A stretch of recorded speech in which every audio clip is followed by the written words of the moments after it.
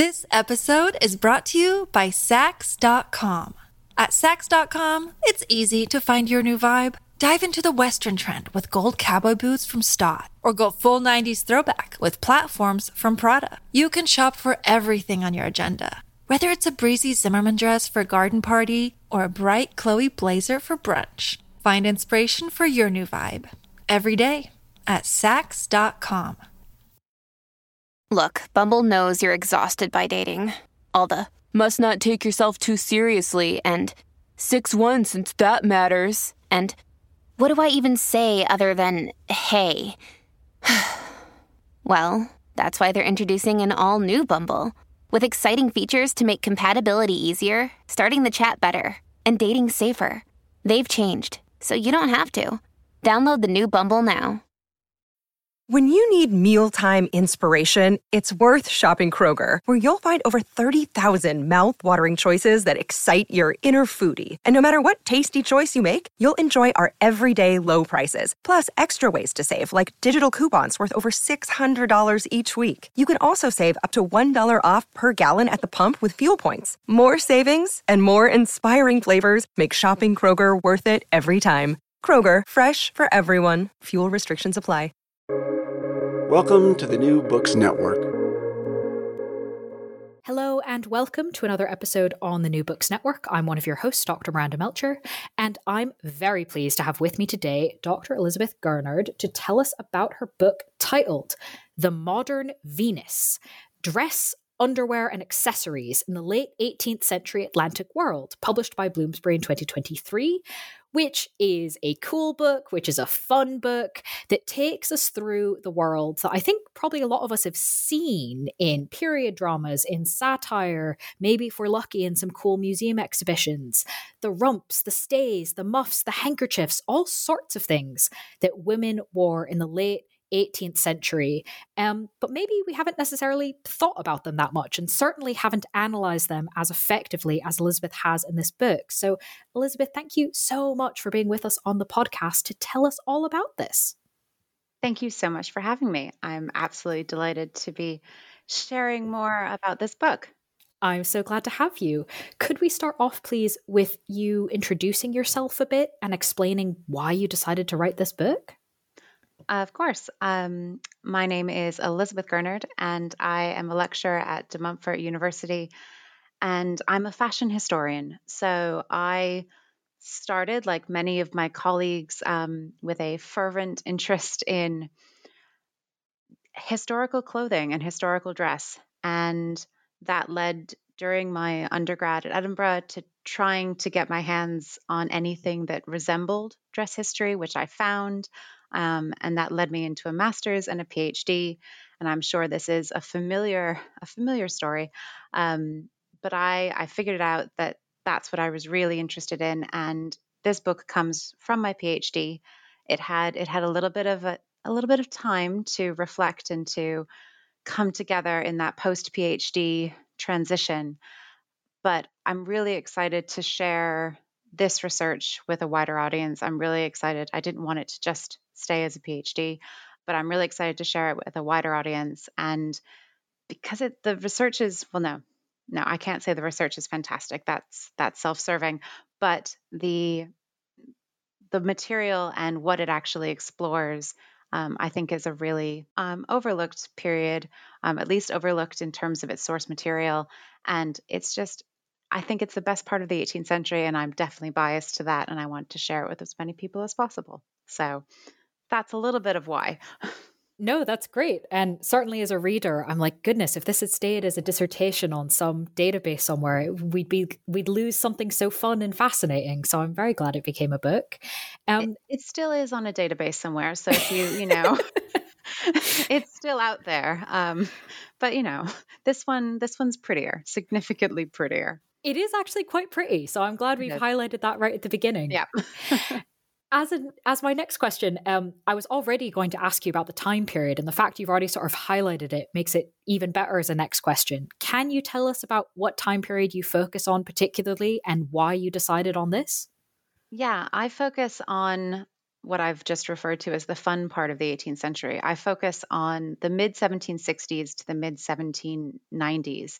And it's actually because of dress. There's a lot that's happening there in terms of change, in terms of political change and empirical change and social and cultural and consumer change that happens at the end of the 18th century, industrial as well. But one of the big parts of change for me, setting aside the dress, is print culture, and that really underlines what this book is about. So the revolution in print culture is one of the defining reasons why I start in the 1760s and the mid 1760s. But also this is when, and it's been termed, going back to print culture, it's been termed the glorious age or of print culture itself. But this is when satirists are really, they're focusing on dress, and that's something that this book brings out. And dress itself has a moment. I'm not going to say that the first half of the period isn't of the century is entirely stagnant, because that would not be fair. But in the 1760s, something starts to shift, and the silhouette starts to shift, and everything starts to rise and to swell and to get bigger and to get slightly stranger and to move, and just overall the proportions change. And it's this sort of culmination around the 1780s, which then tapers down in that penumbra of fashion. That tapers down into what we now think of as the Regency period. So what Hilary Davidson has termed the long Regency. So starting in the 1790s, we get into that really classical, clingy, what we then in more, common terms think of as the Jane Austen silhouette. So that was the period that I was really fixated on. And it was a couple of garments in particular that all seemed to work together and that all seemed to almost come as a pair or as a recipe. It came as a set. And that's what really defined the temporal parameters of the book. That makes a lot of sense. Certainly the prettiness of the book, the images included within it definitely give a sense for these proportions getting very strange. And I think I'm definitely going to ask you about at least some of the examples you discussed to look at this a bit further. But before we get into that, can we talk a bit about methods? Because you've mentioned print culture, and I think it is worth kind of highlighting even more. Any sort of fashion history obviously has, I think, really interesting methodological questions. So can you tell us a bit about the methodology you used and especially the sort of innovative aspects of it? Mm-hmm. So the methodology for me, has always been sort of a trifecta of surviving artifacts when they exist, when they survive, images. So traditionally looking at painted portraiture has been a common place to look, but also pastels, etc., but also prints. And I'm going to come back to that. And then, of course, archival sources. So I use a lot of account books. I look at a lot of newspapers. I look at a lot of when existing letters that talk about it. The things I'm looking at don't necessarily always show up, however, in these traditional pillars of source material. So they don't necessarily, you don't talk about your pants necessarily, or you don't paint, you don't paint yourself in your pants in an oil portrait that's formal. Not that women didn't wear pants. And by pants, I'm using the British term for underwear. But it's this, I'm looking at the peripheral and the ephemeral and the potentially slightly more intimate garments, which don't necessarily show up in traditional sources. So where possible, one of the innovations of I think this book and of my research methodology is really giving satirical prints their day. And within dress history, satirical prints have been effectively looked at as a taboo. They've been looked at as the part of visual culture that isn't appropriate source material for understanding dress, because they've been looked at as too exaggerated or unrealistic. And sometimes those those observations are correct, and it entirely depends on the artist. So if I'm looking at, for example, by the turn of the century, Rowlandson or Cruikshanks, which is another reason I don't go as late, I don't actually get to the turn of the century, is they're no longer interested in dress. They're interested in bodies, they're interested in movement. They have a different set of parameters that they're working with, that they're interested in portraying. But during my period, you see absolutely wonderful engagement with clothing and the use of clothing on purpose, and to make a point, to be the butt of the joke, to get something across to a viewer. And so what I do methodologically is to sort of marry dress history, material culture studies, and art history all together, and to have all of them sort of an equal balance, but to really highlight and I think champion satirical prints as a unsung source material for dress history. That's a great way to put it. So thank you for taking us through that. Getting then into the garments themselves, these strange silhouettes, especially with the contrast later on of, as you said, colloquially, we think of it as the Jane Austen silhouette. A lot of these strange proportions are created through underwear, accessories, things that you then drape kind of the outer garment over. And yet we see this kind of relatively quickly go away with Jane Austen. We certainly don't think of strange underwear making unusual shapes in that period. So why was it, do you think, that kind of underwear, undergarments, accessories went from being kind of not the focus of fashion to being so emblematic of it during the period you look at? So you can argue, or as other underwear scholars will argue, that underwear has always been there, and it's always been a focus. So if we jump back a couple of centuries, you have women in bodies and farthingales. Sarah Bendel's recent book on this is absolutely fantastic. She brings us through the early modern period. And it is always about, at least for women, it's about these structural garments which define the silhouette. And so what I'm interested in is that, and this continues into the 18th century. So apologies for the quick, brief underwear history. But you go from farthingales and bodies, which create that, think Queen Elizabeth in your head, which create that kind of rounded, almost circle, spherical skirts on top, and then that very long body, which is, artificially long. Women didn't have longer torsos in the early modern period, than they do in other centuries. But again, this is a trick of dress. This is what dress is creating, this illusion. And things do sort of narrow when you get the mantua at the turn of from the 17th century and into the 18th. So it does narrow a little bit. And then you see what I think most of us think of as the 18th century silhouette, or most commonly is thought of as the 18th century silhouette, are the really wide skirts that are created by hoops and panniers. So hoops come in the 1710s, and they just sort of continue to get wider, and they get wider as you're more formal. So if you're going to court, that is when they're at their widest. But that's what we think of when we go to an exhibition, specifically that has to do with elite dress. That's the kind of showstopper court dress that we can all sort of visualize in our heads. And there have been some fantastic examples recently. So Crown to Couture this summer at HRP, Historic Royal Palaces at Kensington, and the show at Buckingham Palace by Anna Reynolds was also absolutely lovely, showing off some garments from Bath. So we all are familiar with that really wide silhouette. But effectively, in the 60s, the wide silhouette sort of panniers and hoops don't disappear. They're still there.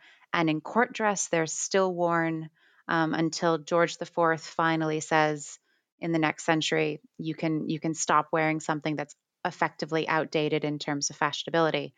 But what I'm interested in is this transition to to a more serpentine silhouette, which happens effectively at the end of every century. We can kind of track this change. So if you jump a century ahead, you have the sort of S curvy 70s and 80s with the bustle and that kind of silhouette, getting into the Gibson girl look if we're again a century ahead. And again, the century before, the hips are once again narrowing into not necessarily a serpentine, but a more S curvy kind of shape. But in my period, so looking at this these couple of decades, you see the introduction of a couple of new styles of outer dress. You see looped garments coming in, and effectively they're supported underneath they're not by panniers, but actually by what are termed at the time cork rumps. So those come in the 70s. They're a version of hip pads, which have also, or bum rolls, which again have a longer period. But with this period, we see that sort of concentration of this new silhouette. The stays rise and become more busty. There's an emphasis no longer on the hips, but on the backside. And that's when we get this really eye-catching and oftentimes bombastic silhouette, which is at its peak in the 80s. So that's what interests me, is this, which is the cover of the book. And you see it's the first image in the book that I would say rather, I don't know, is unsurprising, or no, is surprising potentially for readers. Maybe not with a cover image, but it's not what you generally think of as an 18th century silhouette. And what's interesting to me is that silhouette is entirely manipulated, not by plastic surgery or, women starving themselves or tight lacing, into completely uncontrollable, uncomfortable positions, but it's created purely through dress and underwear and accessories on top that create this illusion of a different type of body and a different type of silhouette. So, with that fabulous sort of contextualization, and I suppose in some ways a teaser for what I'm going to ask you next, can I ask you to tell us about some of these accessories, underwear, etc., that create these illusions, starting with the rise and the fall of the handkerchief or the handkerchief in 1786? Yep. I might do one final, not teaser, whatever the opposite of teaser is. Follow up. Sure. And this is going to go into the handkerchief, I promise. But with that, the first image is an image that's at the the New York Public Library, and it was owned by Horace Walpole, and it's a watercolor, and it's the first image which shows not someone dressed in clothing, but it's a nude, and it's by Mary Hoare. It's a gift from Walpole's sister, and what Walpole does in his fashion is to send it to Lady Orrery, and then says, I'm going to get it printed by his private secretary, Curgate, who's also a printer, and he thinks it will do very well. And what she does is that she sends it back, or she sends a traced copy of it back, and she's added clothes. And the nude is then effectively, quote, feathered. He thanks her for feathering his lady, feathering his Venus. So thinking about that silhouette in mind, which if you have a look, if you look for the Modern Venus on the New York Public Library's digital collections, or if you open the first 2 pages of my book, you will find this image there. But you'll see a woman with rather, I'm going to say enormous, I think that's fair, breasts and say at the same time backside. So you see these completely out of proportion figures. And again, now I'm transitioning into the handkerchief. So we'll put the bum to the side for now.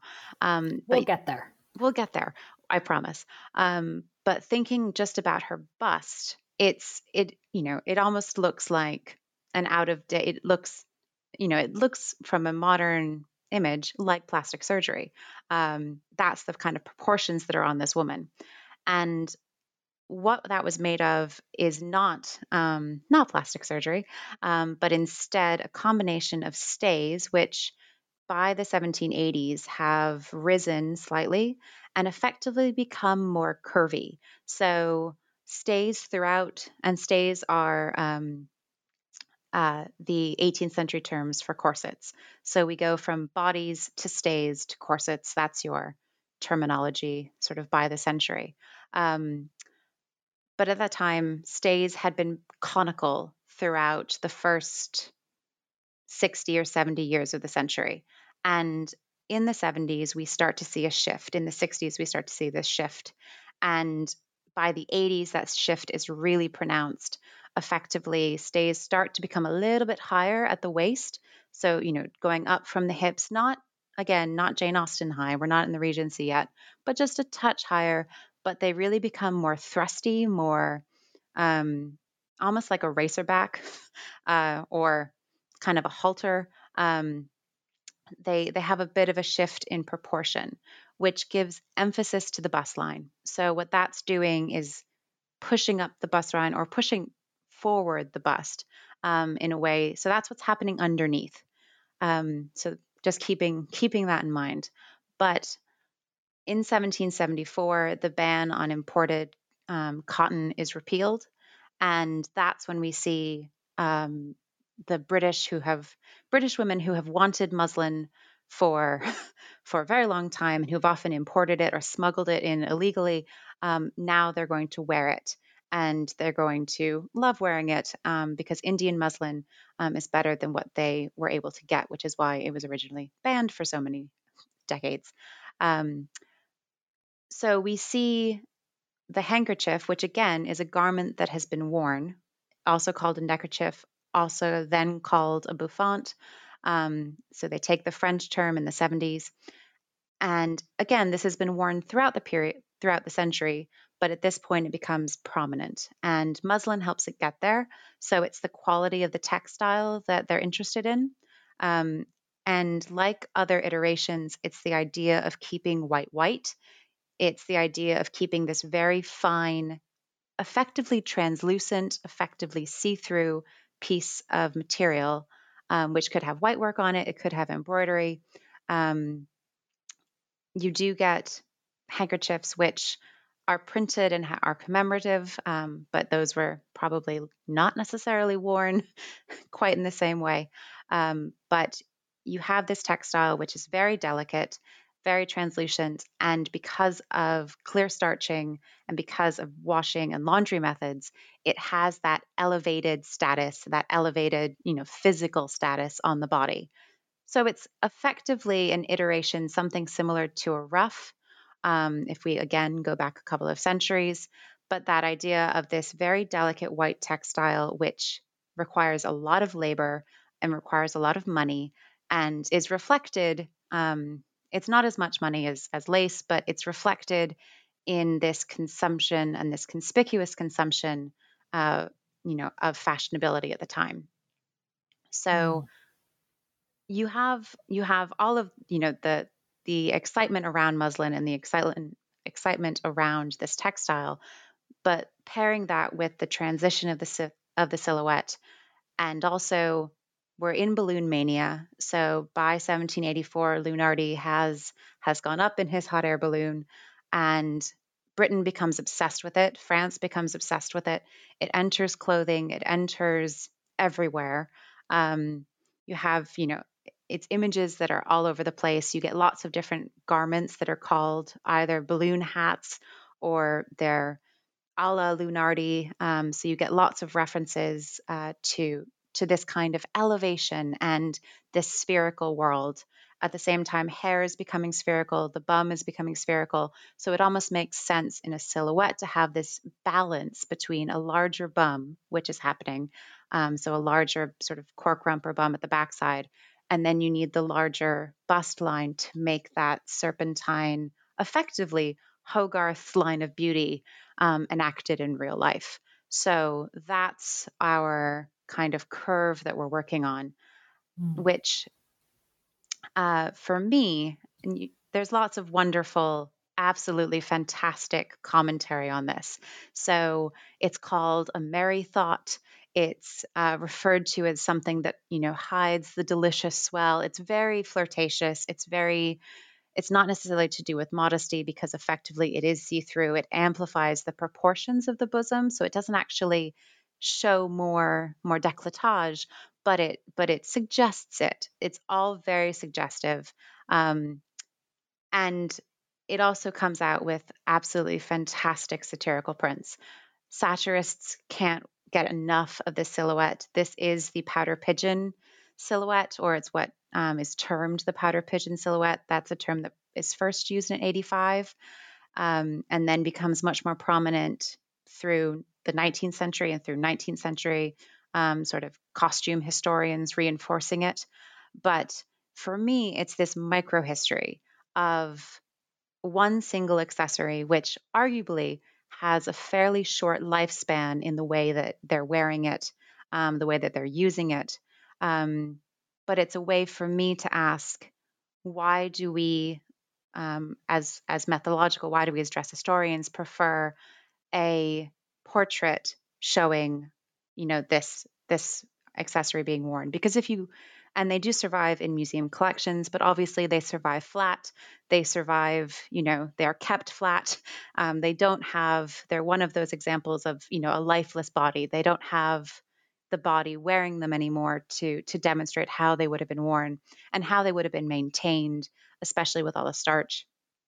So for me, it's asking, why do we prefer the portrait over the satirical print of the woman who can't reach her bowl of soup because her absolutely crazy handkerchief is too large that she can't put the spoon to her mouth or that she can't reach the table. And you have this series of prints where a woman can't kiss her beau because she can't reach him, or all of this kind of physical space and physical distancing.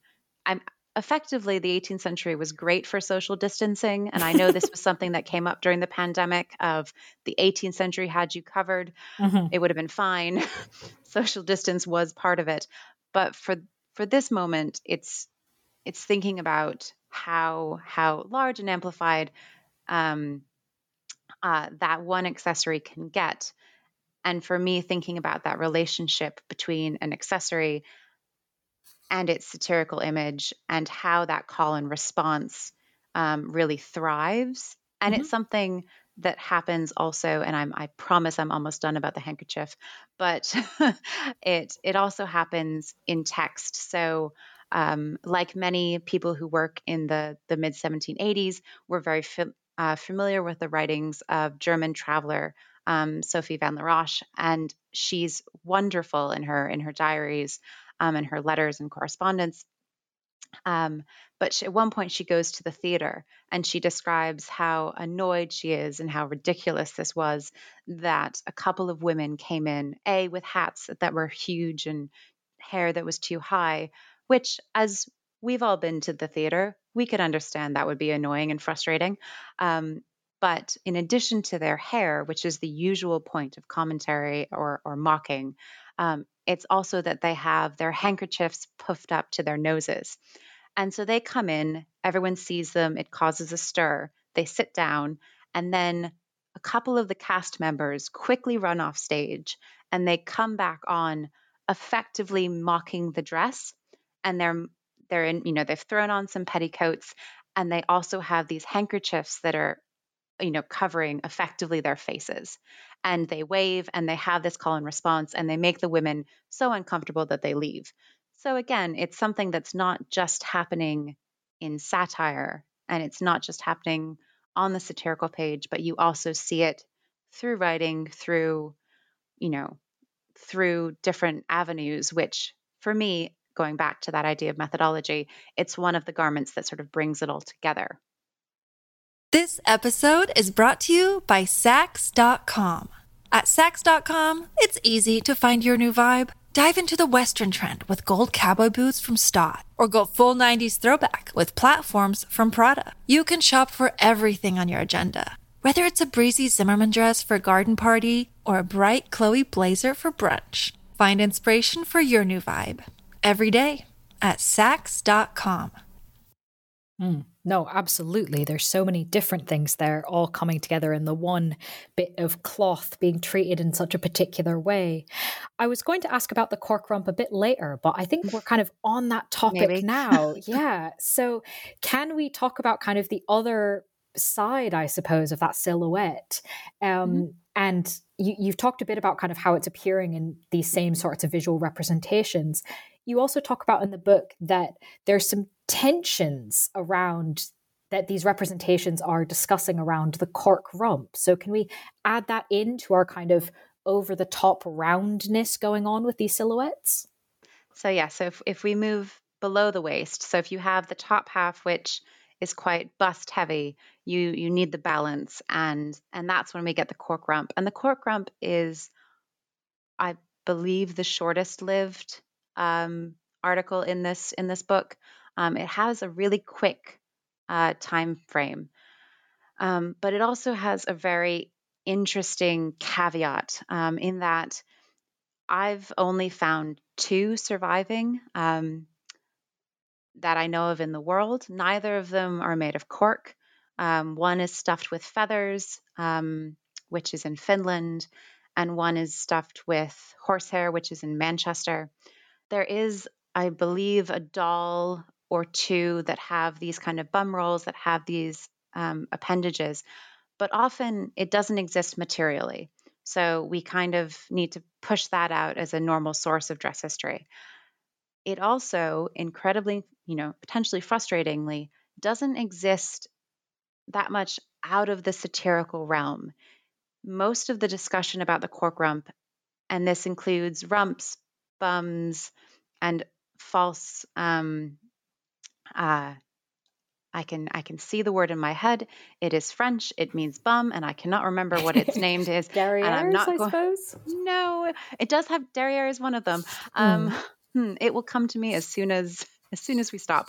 Um, but effectively, you don't see it in account books. So account books of the time, I haven't been able to find it. It's not in milliners' advertisements or records. It's not in letters. It's sort of just not there, which again is a mystery. And it's perhaps there somewhere, and I just haven't scoured enough of the earth to find it. But effectively, this is a garment that almost only exists in the satirical record, and that is in newspapers that are satirizing it or deriding it, but also satirical prints. And a lot of these prints, again, they're the familiar ones of the 1770s and the 1780s. So it comes in the 1770s, and it comes in with a bang. It comes in with Chloe, and then is quickly picked up, and her image is effectively everywhere across multiple print sellers. Sort of a similar, hallmarks of fashionability. At this point in satirical prints, you have effectively a formula for how to make a satirical, fashionable woman, and she has massive hair, tiny feet, and a really large rump. Small waist, the normal idea of a fashionable woman with some effectively exaggerated proportions. And what's interesting to me is you have in the 1770s, they don't know how to draw it. They don't know how to resemble it. They don't know how to display it. In that we see it floating often, so it's often referred to in water. There are some really brutal satirical prints there's one in particular where a woman is floating and everyone else around her is drowning in a really graphic, quite, actually disturbing way, but she's just merrily bobbing along. So you have a lot of influences with water because of its name, cork rumps. And one of the ways to contextualize that is to think about cork jackets, which have been at the time also, they've had an advertising war, or Britain, London in particular, has seen an advertising war around who was the inventor of the cork jacket. And there's a very close window of when the cork jacket is invented and this advertising war takes place, which had a lot of public demonstrations, which uses cork. So it's a waistcoat with cork actually in it, and that's our first version of a life preserver. But when we think of it in cork with women, you often see it. Women are accused of witchcraft because they're floating, and the women of Billingsgate think that, you floated down the Thames, you must be a witch. Ah, you have a cork rump. It's all understandable. You're not a witch. You see just this lack of, understanding. You're accused of, there's some great effective diatribes on husbands who have been conned into the woman that they married. So there's one particular gentleman who writes this piece for the newspaper saying that I thought I married this girl, and then after our marriage, she started taking everything off, and it was false this, false that. The eyebrows came off, the stays came off, the cork rump came off, and what had I married instead? And that is a classical trope, which we've seen before, we've seen earlier in the century. But there's a lot of tension around this drawing attention to a sexual area of the body, and how they do it is quite interesting in that you see just this grappling with the not understanding. You have it. Everyone is the befumbled husband who hasn't quite caught up with the actual fashion yet. So there's a series of prints by Sheridan who literally throw women into the water, who have them bobbing around, thrown around on shuttlecocks. And again, it's that call and response. So there's a lot of tensions. There's always tensions in satirical prints. But this is something that I think initially takes the British public by surprise, and then is taken complete advantage of in terms of its comedy value, and in terms of its impact, and in terms of how it is then used on the satirical page. No, absolutely. Thank you for taking us through the above waist and below waist elements of that particularly exaggerated silhouette.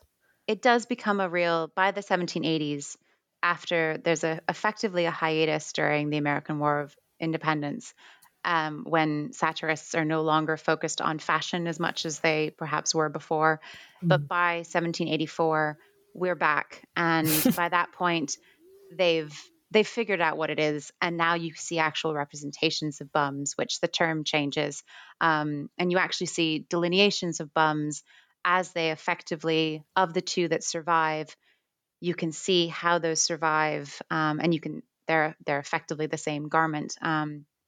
That's represented in a couple of prints in the 80s. So it's one of my, I know I shouldn't have favorites, but it is. Although I would just love to, if someone could find it for me in an account book, that would just make me really happy, because I've searched, and it's one of the only letters is actually from Betsy Sheridan. And Betsy Sheridan tells her sister to take some of the stuffing out of her rump because it's no longer in fashion. So they're becoming less fashionable. So you better, take some stuffing out. But again, in sartorial recycling, it's effectively a pillow. Not quite, it's not just, but it's a cushion, or it's a pillow. So it makes sense that these are useful materials, which once it goes out of fashion, it can be, depending on the size, pretty large, but also useful that you can use elsewhere. So it's one of those things that only survives in a non-material sense. Yeah, no, absolutely. I would love to ask you about another example of an exaggerated silhouette item, though this one is less about below or above the waist and more about below or above the neck, if we can go all the way up to the top of the head. Can you explain for us what, I don't even know if I'm pronouncing this correctly, calash? Yep. Cool. Okay. So if you could briefly describe a calash, and then not just kind of what it does for fashion, but I was fascinated by your discussion in the book about the role it plays in increasing female mobility and social mobility. So if we are at the again, we're in the 70s, we're in the 80s. And in the 70s, that's when hair peaks to its tallest. So that's when either there are wig makers, but most often you get women wearing a combination of their hair on a cushion, which then has false hair added to it, and the volume is created with pomatum and powder. Effectively, it's very similar to dry shampoo. It's a great version of dry shampoo. So in the 70s, you get tall hair. And in the 80s, again, by the 80s, we think of all of the spheres and the orbs. Hair does the same. It shortens again, but it kind of poofs out and forms another one of these orbs. But effectively, all of these hairstyles, which we commonly think of, again, in that, stereotypical 18th century woman, image in our minds, they, while they do have hats, and hats are worn, and they do have caps, and caps are always worn. One very clever invention is this accessory called a calash, which comes from the name calash. So it comes from the French, and it's the name in France of a jointed carriage top. So there's also calashes in Britain at the time. So it's this jointed carriage top, effectively like a convertible. And the calash as a garment is effectively a convertible hood for your hair. So it is a boned hood, and it's boned either with, it can be boned with baleen or whalebone, or it is boned with reeds or cane. And effectively, these arches make sure that the hair underneath and the style of the hair underneath doesn't get crushed. So it gives you protection from the sun, protection from onlookers' glances. There is a little bit of rain protection. I'm not saying it's Gore-Tex, but it does have a touch of, they're often oiled or an oiled cotton. So it does have, a slight bit of rain protection. But effectively, it forms this hooded, but boned hooded hat that you can then either let fall down, or you can keep it held up to you. So that's the structure. So it's this, again, when we're thinking about mobility, you have this jointed mobility of the actual garment itself. And a number of these survive because they lie flat. They're really fascinating. They do make an appearance again in the 1820s and 1830s. But overall, the 18th century ones, you do have quite a lot that survive in museum collections. And it's one of those examples of, this is something quite interesting, and therefore we'll keep it, or at least it falls into that category of extant garments. But in terms of women's mobility, again, at this time, we're seeing an increase in pleasure grounds, and this is pleasure gardens and urban planning. And rather than, relying on sedan chairs and carriages and all of the other types, horseback, etc., this is starting to be the age that women walking, or at least walking in very specific places, is acceptable and is becoming fashionable. So this is the promenade. This is the, shopping is just starting as a concept. And this is a very sensible piece of headwear to do that. It's a very sensible piece of headwear to actually promenade in, to actually, go about in.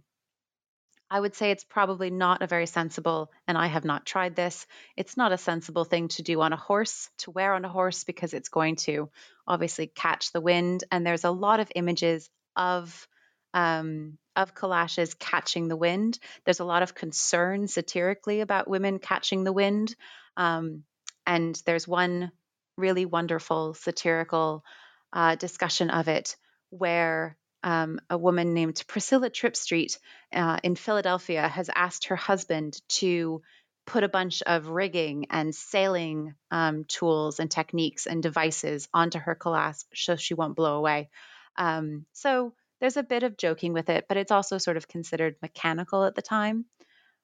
But getting past that just initial idea of fashionable mobility, or the scene, it's another conveyance to see and be seen. You also have the idea of visiting, which really takes off. So visiting is we all know it's there. We all know it happens. There are the fantastic collections of calling cards in the British Museum. There are, it's just part of that social etiquette that we're all very well aware of. And we're all very well aware of it, specifically around the tea table and taking tea. And this is that fundamental, cornerstone of women's social networking. So it's the idea that tea and teacups and the whole ritual element of going and having tea and calling and leaving your card, all of that is this very, fundamental, especially by the late 18th century, fundamental, means of women communicating, of women creating friendships, of creating social connections, potentially rising in social connections, making, connections for their families, etc. And we're all very aware of the tea part and the interior side of this, and potentially the calling cards, etc. But what fascinated me with the calash is actually thinking of it as the conveyance to and fro. And yes, a lot of women are still going to take a sedan chair, or they're still going to take, potentially a carriage, depending on their status, depending on where they're going, all of those things, all of those factors are still in play. But there are very few images or discussions of women, of the actual transport. It's the to and fro part of it that I found really fascinating with the calash in particular. And I think it's something that this specific garment can actually highlight and can actually speak to. It's effectively this, it's one of these missing pieces of, oh, wait, how did she get there? And if she's able to walk and not be accused of being a loose woman, which again, maybe a century earlier, or depending on, even a couple of decades earlier, she may have been. So if we're already in this kind of walking is more acceptable, and walking, depending on where you are, is considered fashionable, this is the garment that effectively is going to let you do that most successfully. And looking at satirical prints, there's a couple of them that are specifically about visiting, that specifically align visiting with the calash. And one of them is the old maid's morning visit, which has two older women in contrasting physiques, and it's not like other satirical prints that represent older women. They are quite cruel. They are quite pointed. They are not very forgiving, which is the general rule of how older demographics are portrayed within the satirical world. But again, what interests me is that it's the calash that is identified specifically at this moment of visiting. And in the foreground of the print, you see effectively what looks like some sort of bonnet type thing, and a flat hat, which looks like a bergeret. And in one of them, there's a cat having kittens, or nursing her kittens, and the other has a spaniel urinating on it.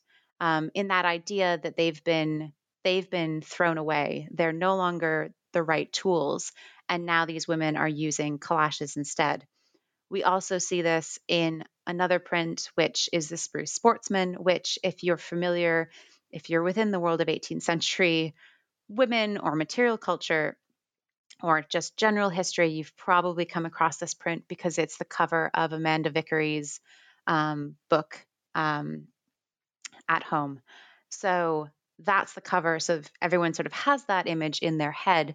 What interests me with that print of the Spruce Sportsman, it also has the morning visit in its title. Again, it's around the tea. So there is tea being made. Tea hasn't effectively disappeared from importance. So tea's being made in the background. One woman is entering and to see her friend. the gentleman who's part of this ensemble is looking up at her hair and looking up at her hat, but it's that part of the action that's being portrayed isn't the fact that they're already there and they're already sitting and they're already drinking tea. The action that's portrayed is her entering and her wearing her calash while she's entering. So, and clearly she will take it off imminently, but it hasn't happened yet. And within the world of visiting isn't often represented like that. So, or at least as an action. So this was what really fascinated me about the idea of the calash as an ability to extend women's networks and to facilitate that into, by the 19th century, again, visiting is, the norm that continues for decades of how women network with each other. Another day is here, and you're ready for it. What to wear? Check. Breakfast, lunch, and dinner? Check. Planning for what's next and how to save for it? That's where Bank of America can help. For your financial to-dos, Bank of America has experts ready to help get you closer to your goals. Get started at one of our local financial centers or 24/7 in our mobile banking app. Find a location near you at bankofamerica.com/talktous. What would you like the power to do? Mobile banking requires downloading the app and is only available for select devices. Message and data rates may apply. Bank of America N.A., member FDIC. No, really interesting to think about those, as you said, the in-between moments and those sort of transitions, and to identify this as an aspect of it. I'd like to ask you about another sort of outdoors, I suppose, accessory. This one being, I think, probably less obscure, but just because we're aware of it doesn't necessarily mean we've thought about it. So can you tell us about fur muffs and why they were so significant in this century? Again, as you've been discussing throughout, both in terms of what people actually did and about the thoughts and perceptions of this fashion and women who wore them. So fur muffs have been worn by men and women. At this point, they're not purely a women-only, female-only garment, but they've been worn in Britain since the 1570s. So they have quite a long survival period, and they are still worn. I had one as a child, which was great. So they are still they're still a thing. You can still buy muffs. But effectively, in this period, what's interesting is that fur muffs and the fur trade have such a significant impact. So this is one of those moments when fashion is really at the heart of a much bigger story, which we don't necessarily think of fashion being there or being part of this. But for the fur trade, that is effectively why the 7 Years' War is fought, is for control of the fur trade, specifically in Canada and North America. So you have this absolutely massive moment in the decades prior of the 7 Years' War where the British want to take control of this over the French. The British Hudson Bay Company is not, wants more territory, wants more access, wants to be uninhibited in its pursuit of fur, because fur is historically and still at the time incredibly expensive. It's incredibly profitable. It's incredibly luxurious. So over the course, again, drawing back from the early modern period into the 18th century, originally fur was legislated as to who could wear it, who could wear what kind. So if we're thinking sumptuary legislation, which does fall out. So by this point, sumptuary legislation is long gone, but it's still very expensive. It's still very exclusive. But the 7 Years' War is that turning point where fur starts to effectively become more accessible. So again, a lot of this book, and this is because of effectively the focus of the book, because of what I'm looking at, most of the garments that I'm talking about, the women that I'm talking about, have enough money. They're in that genteel or above class. They have access to these types of luxuries, or at least these types of accessories, a little bit more broadly. But with the 7 Years' War, one interesting repercussion, which isn't the focus of this book, is actually the fact that because the French lose the fur trade, French milliners are very clever and they start pushing feather muffs instead because they can get feathers, they can dye feathers, and they make feather muffs fashionable. So in the 1760s, you actually have a brief period where feather muffs become really in fashion, and a lot of you have these diatribes in newspapers saying that women are being unpatriotic in Britain because they're wearing these French influenced feather muffs when no, we actually have the fur trade. Why aren't you wearing fur muffs? So that's what's happening in the 60s. By the 70s, women have started again wearing fur muffs. Again, it doesn't ever go entirely out of fashion. But with fur muffs, you see this crescendo. And so they've acquired the fur trade, and after the small hiccup of the feather muff, fashion is resolved and kind of dissipates, then fur really becomes, the thing to wear. It has political allegiances. So if we think of Fox and his supporters by 84, you have Fox fur muffs being worn in support of the Whigs.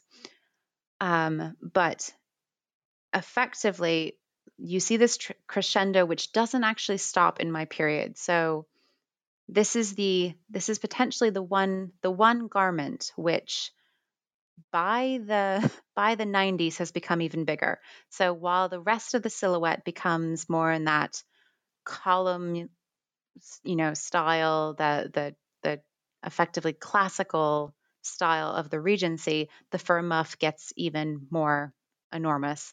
But that's a point, down the road. In the 70s and in the 80s, we start to see lots and lots of advertising, and we start to see lots and lots of interest in fur muffs as a retail business. There are fur muffs, especially which for British, in particular for British English speakers, there's a lot of humor around fur muffs contemporarily today. It is one of the things where I tell people this is what I work on, and I tend to get a polite giggle or a kind of smirk. And what I'm referring to is the double entendre to women's private parts, which was also in effect. It was a joke at the time. It was first published as such in 1699. So again, the 18th century has a similar sense of humor. But that has been an argument of why we don't see fur muffs in portraiture as much, that we don't see that they kind of lose fashion and they become sort of more sexually promiscuous or connected with the sexually promiscuous, especially when actresses start to wear them. Again, it's that broadening ability to buy them. However, my interest in fur muffs is actually the retail side, which is an unexpected avenue which this book took, which I'm really thrilled about, because there are two milliners who start as milliners, and they start as partners, dyed and scribe, and they start as business partners, and they start in the millinery trade. And as the decades progress and as the years progress, they become effectively fur dealers.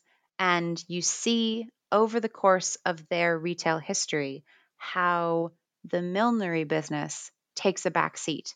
So originally, fur muffs are effectively sold seasonally, which makes sense. They're sold in the autumn for the winter. But as this goes along, you see the rest of their stock, or the rest of their advertising for their stock of other bits of millinery, effectively disappear. They have quite a dramatic retail history together. They break up as partners, and then one of them gets a new partner, and then eventually that partner they're tried for treason it's very dramatic. It should become a film about the fur muff business. But again, this is, for me, with women wearing them, they just have this almost intensity in that there's this continual, you have to get it cleaned. Have you every year? It's sort of like dry cleaning a coat. Have you gotten it cleaned? Have you gotten it enlarged? Ooh, this is the new fur that's in fashion. Have you thought about it? And it is just a marker of fashionability, which has this fascinating history, because you finally see the British fur trade take off as the British fur trade wanted to take off. And this idea that women are finally embracing what they should deem as this elite luxury, which, while it is still an elite luxury, is going to a slightly wider demographic than a couple of hundred years before. Really interesting to see how that changes over time, and especially, as you said, it is one that still exists, right? Unlike some of the others we've discussed. A similar sort of contrast I'd like to draw with the next one, because a bunch of the things we've talked about so far have, as you said, kind of had particular class signifiers, particular economic aspects that mean there is some amount of kind of conspicuous consumption, purchasing involved in them. And yet in the book, you also talk about the silk muff that, okay, yeah, probably has some expense involved, but you also talk about how it was incredibly expressive, symbolic, personal, in ways that some of the other garments that we've discussed so far perhaps were not. So how did the silk muff have these qualities? So the silk muff, in the world of muffs, you have fur muffs, you have feather muffs, and you have silk muffs. And we don't often think of the silk muff. The silk muff is almost, it's lighter weight. It's not going to keep you warm, which the fur muff will do much more effectively. It doesn't necessarily have that status symbol. It doesn't have the price tag. It doesn't have the status that a fur muff does, or even a feather muff. But it is incredibly personal because it's a place where women can often make their own. And while women do make their own feather muffs, not so much fur muffs, but they do make their own feather muffs. But it's really silk muffs where we see this kind of personal haptic engagement with embroidery, with what they're doing. And one of the, you'd only need, quite a small amount of silk. Again, you need to be able to afford the silk and then justify buying the silk to wear this accessory. So again, it does still have a economic threshold to it. But one of my, I think favorite quotations or favorite archival finds in this book is a letter written by this girl named Frances Mabel Sparrow, and she writes it to her cousin Henny. And Henrietta, or Henrietta Pennington, also known as Henny, lives in Kensington Gravel Pits, which isn't quite the most fashionable part of London, but it's still London. Today, it would be a very nice address. So, not quite pure West End, but again, still better. But Frances lives in Spath, which is Spath and not Bath. And Spath is this tiny village or hamlet, which is about 120 miles north of London. And they have this classic connection correspondence. So they have this classic shopping by correspondence and discussions through correspondence about fashion and about embroidery. So this is when embroidery comes in and in a very non-satirical, the silk muffs are my very non-satirical part of this book. But Frances writes to Henrietta saying that she's just learnt embroidery and she's quick in love with it. Can you send me some patterns? And can you send me some patterns for a muff? And if we're thinking about embroidery at the time, so again, this is something that's very commonplace. It's part of women's education. It's part of what we would expect women to be doing. When you're actually embroidering garments, pockets are usually the thing you start with. the first garments, because they're hidden and they're private and no one is going to see them. So pockets are worn under your skirts. They are tie-on. They hold a lot of things. I highly recommend Ariane Fenito's and Barbara Berman's book if you're interested in pockets. But if you think about a muff is visible and a muff is on display. So the fact that Frances is requesting patterns for a muff suggests that she's confident enough in her embroidery skills that she wants to see, for people to see this and for it to be seen. We also see this connection with Mrs. Delaney, who, again, many people from the 18th century, or not from the 18th century, many people who are 18th centuryists will be familiar with her. Mary Delaney was incredibly prolific in her art, in her life, with a fantastic group of friends. And she is the one who does paper flowers. She does lots of different types of art and craft work that we are familiar with today. And her letters survive very extensively. And Mary Delaney was Frances Mabel Sparrow's aunt's aunt. So there's a connection between the two of them. And they do have a correspondence, and Mary Delaney becomes quite fond of Frances. But within Mary Delaney's life and her work on muffs and her work on embroidery, she has a connection with her sister, Anne Granville, and at one point she makes a muff for Anne that she's thinking of Anne about when she's making it, and someone pays her a compliment and says, oh, I love that. And usually she said, I would have given it as a gift to this other woman, but I think of it as a sort of emblem of me and you. And it effectively, embroidery has, as many scholars on embroidery and needlework have established, embroidery has this very connective property and this idea of imbuing meaning into stitching and intention and purpose, which is different than stitching to make clothing or to make more constructional stitching. But this idea that with embroidery we see these really personal acts of expression, which can be quite symbolic, of friends, of sisters, of your cousin, etc., of whoever you're close with, which that's one of the factors that makes silk muffs really personal. And there's a couple of them in the book, and one of them or two of them have, I would argue, they were made by the same hand, so that they were, we see two muffs over probably a couple of years apart. One looks very 70s, one looks very 80s in its embroidery style, in its taste and decoration. And we can actually see her improvement, and we can see the maker. She has a couple of signatures, which is why I think it's the same woman.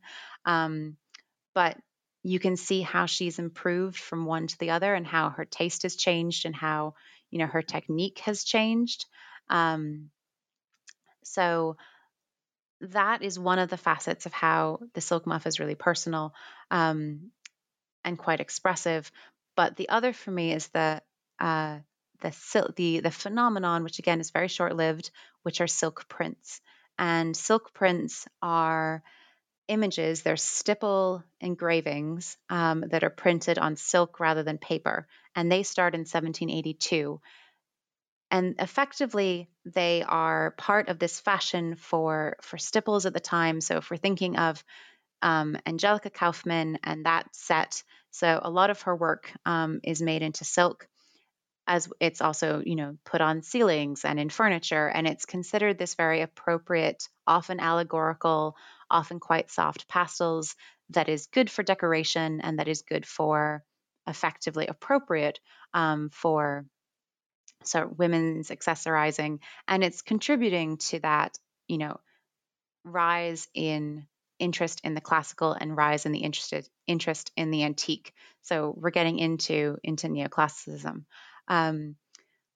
But with silk prints, for me, what's really interesting is that when they've been discussed before, they were originally discussed as needlework, painting, patterns, the idea that they were printed so that women could then do needlework over them and use the print as a pattern for their needlework, which is another popular creation at this time. But with silk muffs, and with 3 silk muffs that are in the Museum of Fine Arts in Boston, that's where I first came across them, and that's where I was able to first argue that silk prints are not, in fact, just for needlework paintings, as they had previously been considered, but actually an active part in fashion. And I was able to find their publishers, find who was making them, and have found many more since, and have started actually collecting them. They're a little bit of an obsession. They're one of these things that have really stuck with me. As someone who's very interested in textiles and interested in fashion and interested in prints, they effectively have all of those things coming together.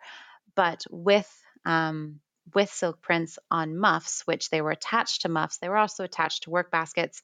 But when they're specifically put on muffs, what interests me about that is that it is a lot cheaper to buy a silk print than it is to be able to afford a commission, to commission a portrait by Angelica Kauffman, or even, potentially a print on paper.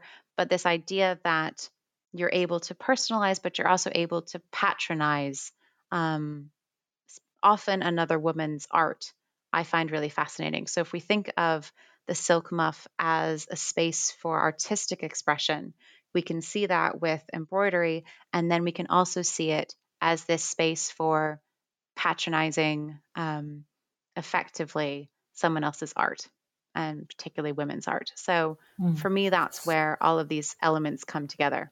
Mm-hmm. No, it's a really interesting combination. So thank you for taking us through it. On perhaps a less uplifting note, but still very much one I think is worth discussing, tight lacing of corsets, making, really quite extremely narrow waists, is something that in a lot of ways we still have a legacy of today, of unrepresentative, inaccurate, frankly, often physically impossible ideas of kind of how small a woman's waist should be. So the sort of present day side of it, I think perhaps is better known than the debates at the time around this tight lacing, and especially the iconography of it. So can you kind of take us back in time, away from sort of today's perhaps inheritances of it, and help us understand the tensions that the iconography was speaking to in the time period you're focused on? Mm-hmm. So if we all have those images in our head, we can all, it's constantly reinforced. This idea that women made their waists teeny, teeny, tiny, and satirical prints help us, help construct that narrative.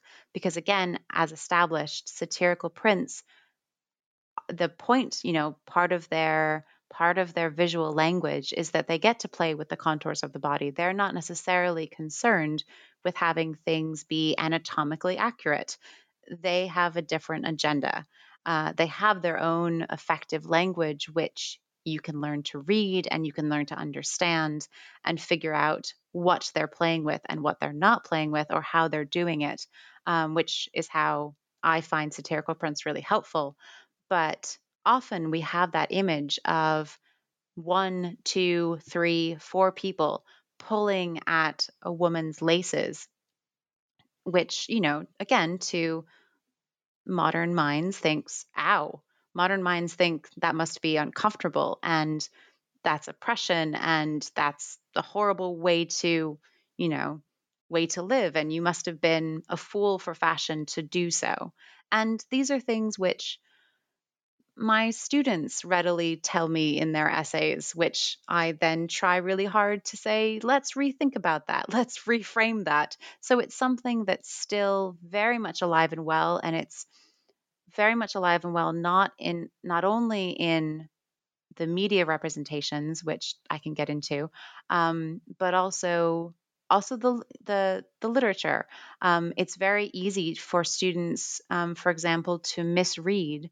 For example, Valerie Steele's The Corset, which they often do, and that's not a slight to Valerie Steele, but it's something that it still has this, not murky, but effectively it takes a little bit of digging for someone to find historiography, which is coming out now, and secondary literature, which is coming out now, that's effectively working against the patriarchal narrative set in place by the 19th century, which is where all of our conceptions of tight lacing kind of comes from, in that, yes, it's the bane of all evils, and women, had medical issues because of it. But if we look at the prints that happen in the 70s, particularly, and in the 80s, that's when we start to visualize tight lacing. Tight lacing or straight lacing has been a term that appears much longer or before the 70s. It doesn't start with the 70s, but this is the first time that we see it visualized. So this is the first time that we can see it, actually, in a print, in a satirical print. And there's two, and it's debatable which one comes first, or, one of the dates is burnished off. But you have John Collette's tight lacing or fashion before ease. And you also have the Darleys who do tight lacing as well. And they're both very similar. And effectively, these two prints start an iconographic tradition, which we now see on Bridgerton. So these two prints we have kind of to thank for it, for staying in our mindset. But what's fascinating for me is thinking about what's happening with stays at the time. So first off, with tight lacing, or breaking that myth of tight lacing, metal eyelets aren't invented until 1828. So that's the first key. It's very difficult to effectively tight lace as we think of tight lacing, as some people practice tight lacing as was practiced in the 19th century by a very select few, because it is an actual practice. That's not to say that it doesn't exist entirely. And it was probably practiced by a couple of women, or at least attempted to practice by a couple of women in the 18th century. I'm sure there were a few. But effectively, to tight lace a pair of stays that doesn't have metal eyelets, you're going to rip through the fabric. You will wear through it and effectively, break your stays, because you won't be able to actually do the thing you're trying to do, because you'll be applying too much force. But you also have the change in shape, which is happening at the time. And effectively during this period, stay makers make jumps technologically. So they're able to advance that if they have different placements of boning, they can achieve the same effect with using less boning, which means less cost for them. So that's a positive for them in terms of innovation. But also we see the shape starts to change. And there's specifically one innovation which has sort of gone unnoticed until now, which are tape straps, which I'm getting very technical, and I will get back to the iconography, I promise, but bear with me. So tape straps on stays. Traditionally, you can have strapless stays. You can also have stays which have straps sewn in from the back panels and then are tied at the front. Those are effectively the most traditional. But during particularly the 80s, we actually see this development where tapes are used, and they start effectively at the armpit, so halfway through the armpit, and the tapes come forward and cross behind the back like a racer back. So this is where my racer back analogy comes in, not in the compression of a modern day sports bra, but in that the idea of almost like a racerback halter kind of effect, if you bring the tapes across your shoulder blades and across the back into a crisscross down the back, effectively what that does is that lifts the bust. So it's this idea that you're actually supporting the bust significantly more with these tape straps, which was potentially necessary because, again, we're getting a thrustier or a more prominent or forward-facing emphasis of where we're shifting the bust line. So previously with the conical, it would have sort of compressed and lifted quite evenly. But now, again, thinking very technically, it's almost like, the effects of certain types of bras today, of those that will push the bust in and push them forward. That's the effect we're creating, which then you also get uplift because it stays. And the wonderful thing about stays, corsets, etc., is that you have fantastic support. So you have great back support and great bust support. So we're just shifting where that support is emphasizing on the body. So with these tape straps, that's actually changing, as we saw with the handkerchief and as we saw with that powder pigeon, which is, very, accentuated, but it's shifting the perception of how the body looks to the general public, which it's, women know how this is happening. Stay makers know how this is happening. There's a great deal of material literacy, to use Serena Dyer and Chloe Wigson Smith's phrase, but it is shifting the physical body type that is being seen every day. The tape straps are then they're often hooked on in the front, and you often see little either remnants of hooks in rust stains, or you can actually see the hooks that are still there. So we get this much bustier, thrustier silhouette in terms of where the bust is at during this time. And at the time, this is when these prints start to come out. And one of, I think, potentially one of my longest or most familiar prints that has always captured my fascination is John Collette's Tight Lacing or Fashion Before Ease. And he's a student of Hogarth. He is absolutely fantastic, and he's wonderful at depicting and using clothing. He's very materially oriented. He's effectively, similar in that way to John Copley. But he's wonderful at portraying clothing and using them to make his points and using them to make his arguments effectively in the satirical prints that or the paintings that he's making. So with Tight Lacing or Fashion Before Ease, this is one of the classics. It's one of the earliest, where you have a woman who's holding onto a bedpost and she's being laced in by a man, a woman, and an either Black or from the subcontinent boy. We don't know if he's enslaved or not. We don't know his position. And like many, portrayals at this time, his race is effectively indistinguishable between Black or subcontinent, because again, it's how the colorist is presenting it rather than anything that's defined by the print. But we have these three people helping this woman get dressed, which to the modern eye, to the contemporary eye, seems like a lot of people to help this one woman get dressed. It's intended to be funny. It's intended to poke fun at this idea of fashion and what women would go through.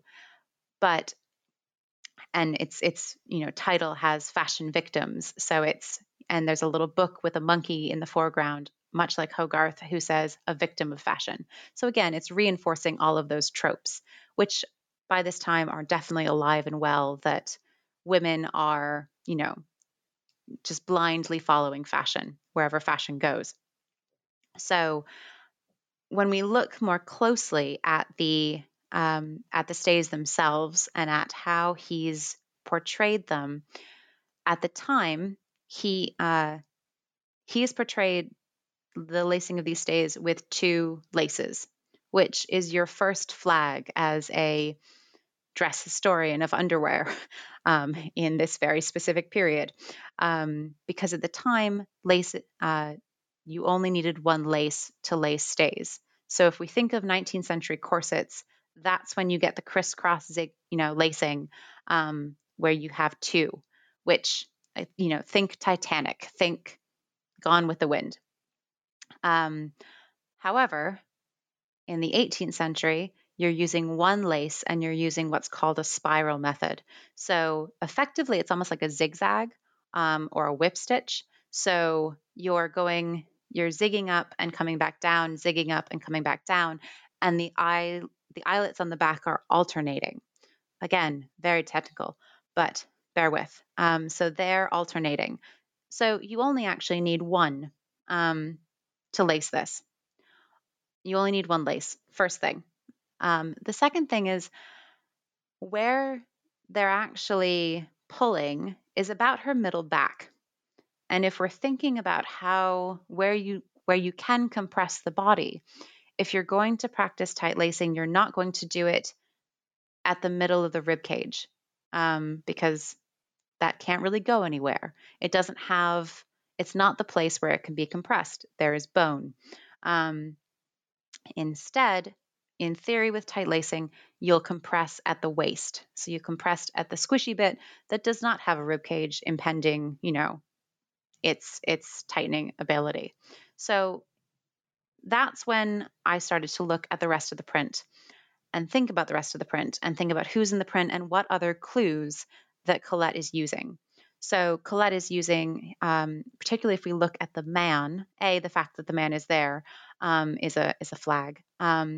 But he's effectively dressed for riding. He has a hat, his gloves are on the chair. So if we start to think about riding and we start to think about an equine sort of metaphor that's happening here, it looks much more like the man is pulling at the reins of his horse rather than lacing potentially his wife's stays. Probably his wife's stays. And then the maid is effectively along for the ride, as is the boy. So that's when we can start to unpack the print more in terms of gender and less in terms of fashion. So more in this idea that, yes, on the surface, if you have this idea that women are, so silly that they're going to be, portrayed in fashion and do anything to achieve it. But then if we think about it in terms of gender hierarchies, that's a completely different spin on it. And that's a different tension, which effectively they're talking about. And effectively he's poking fun at. So this idea of, not necessarily reining her in that way, but reining her in a definitely more horsey equine way. Which again, it's a really small detail, which makes all of that potentially possible, which makes that, reading of it and saying this isn't actually about tight lacing as a concept. This is about, showing either different types of bodies, talking about gender relations, talking about open flirtation of households, talking about all of these different class differences, different gender elements, race differences, all of that within this one bedroom scene, ostensibly about getting dressed. And we can pull that forward in another print, which is by Gilray, which is of Thomas Paine. So if we're pulling this forward into the 90s, and we have Thomas Paine who's lacing Britannia. And effectively, like many printmakers, Gilray actually lifts effectively the composition of the Colette. And instead, Britannia isn't holding onto a bedpost, but she's holding on to a tree trunk. And she's identified by, her shield, and she has the olive branch and the sphere in front of her, but she's in her petticoats and she's wearing stays. And we see Thomas Paine, who is identified as, by his name on the cottage behind him, staymaker from Thetford. So his father was a staymaker. Thomas Paine originally was a staymaker's apprentice before he became a privateer. So he has that connection to the trade. Again, a very clever play by Gilray. But this time we actually see this idea of reining a woman in a really concentrated way, in reining in politics. So reining in not a woman for, a gender idea, but instead reining in the Constitution, threatening not sort of that gender hierarchy, but threatening instead this radical idea from revolutionary France, which is getting hold and physically tightening and constricting and constraining the British Constitution, which, again, if we make another jump into 1812, which, yes, this does go out of the time period of the book, but this is its one exception. If we go in 1812, we see the Prince Regent, and he is being laced by his private secretary, Mahan. And this time, it's the fact that we have the future King of England and the United Kingdom being laced in the same way that Britannia was, in the same way that the woman in the bedroom was, which again has that gendered power hierarchy. But this time, it's the king being reined in, and it's a man being reined in. So again, we have those tensions that are playing with politics and power, but all through this one device, which, if we think about why this device is in people's heads and why all of a sudden it appears visually, it's because satirists are really observant and they use clothing really specifically in this idea that at the time, women start to have this more frontal, pushing chest, which effectively makes their waists smaller in a slightly different way. Amplification of the body has always made your waist look smaller. If you add massive panniers and stays, which add about an inch to your waistline. So if you wear stays, they add, all those layers do add an actual inch. They don't necessarily, because you're not actually tight lacing, you're not compressing, but that visual appeal has always been there. If you add volume above and below, it will visually make your waist look smaller. It's just illusion. But this time we see it in a slightly different way, which potentially suggests that this idea of smaller waists was in that popular imagination because it's being worn in fashion at that change of fashion, which is going, from the traditional hoops to now into our spheres and S-curve and bums and handkerchiefs. So there's a lot on stays. No, there's a lot, but it brings so many things that we've been discussing together. So I can't think of a kind of better note to end, almost end our discussion on. Thank you for taking us through the things we've almost certainly not thought of when imagining those images that, as you said, are very much still with us. They are, and I hope this book can help knock them down. No, that would be great. So before I remind... spread the word. Yeah, exactly. Well, before I remind our listeners of the title of the books, they can go look it up. I do want to ask if there's anything you might be currently working on or looking to work on next, whether or not it's on this exact topic, that you'd like to briefly highlight or preview. It's a bit of a change. So I will be writing something hopefully for students about sort of methodologically about thinking about satirical prints and dress history. But actually the next project is looking at a network of actual women, which is a change for me because most of this book is about women who, because of satirical prints or because of the nature of my sources, I deal with very few real women or individual women. I deal with more demographics of women or this idea of fashionable women as a set. But the next project is looking at a circle of political and artistic women in roughly the same time period. So sort of 1760s through the end of the century, around Lady Rockingham, this network of political women and her sort of artistic circle, political circle, intellectual circle. So slightly different, but it also involves dress because it's inspired by or sort of jumping off from a court dress, which Lady Rockingham wore, and which is now in the collection of Historic Royal Palaces, which was on display this past summer and year. So, yeah. Cool. All right. I think it is still on display. If you want to see it, it's very big and very silver. Good to know. All right. Yeah. Well, thank you very much for that preview. And of course, best of luck with the project.